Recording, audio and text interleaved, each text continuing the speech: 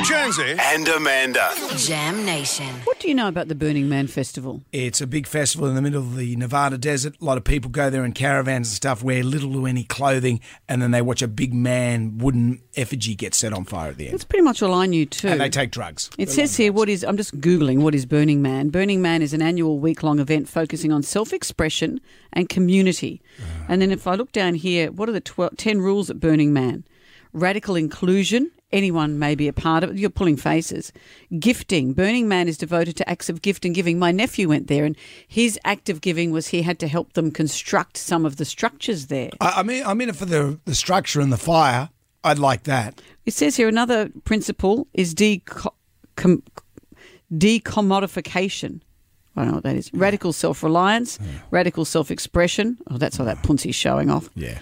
Communal effort, civic responsibility, leaving no trace. Well, the planet's taking care of the leaving no trace. It's been washed away. Mm-hmm. As you say, it's in the middle of the desert, but it's become a flood. They've had 150 millimetres of rain. That's a lot. How much is that? That was on one day. Your water bottle. Well, not the contents of my water bottle. The height of your water bottle, you fool. That's a lot of rain in one day. Yeah. So it's washed it all away. Largely music festivals and I don't get on. I have little to any interest in them. And this one I thought, well, it'd be all right because there wouldn't be rain.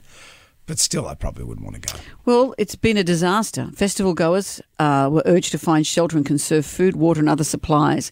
People are trudging around with plastic bags on their feet and there's just mud everywhere. Well, you can get foot rot. Yeah, that's right.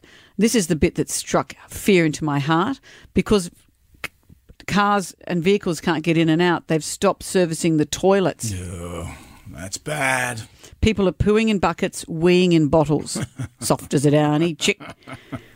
One of our producers, Emily, has a friend, Patrice, who is there at the moment. We can't talk to him on the phone because you can't get messages out. You can't speak on the phone. Right. But he was able to leave us a voice message. He just recorded this for us. This is coming in now from Burning Man. Yeah, just a few minutes ago. So it has been pretty hectic over here. I've seen so many people be barefoot. And I know to stay away from doing that, we've got like plastic bags over socks, over more socks, because I've heard like how bad it can get. Like the playa dust is so fine. And once that gets into your feet, it will make your feet peel and crack. There are people going up and down the streets with sandwich boards saying, "The end is nigh," and ringing bells.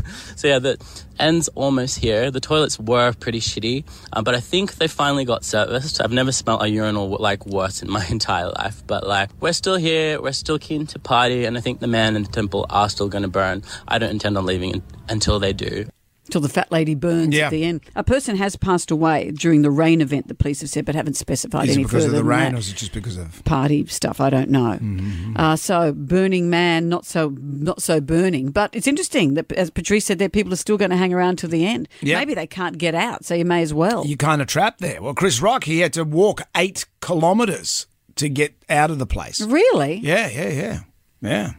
Was he between a rock and a hard place? Well, Casey Donovan's over there at the moment. Our Casey, we should get her on the line and see how she's going. They can't phone out at the moment. They're stuck at Burning Man. Whew, yeah. Watch out for the toilets.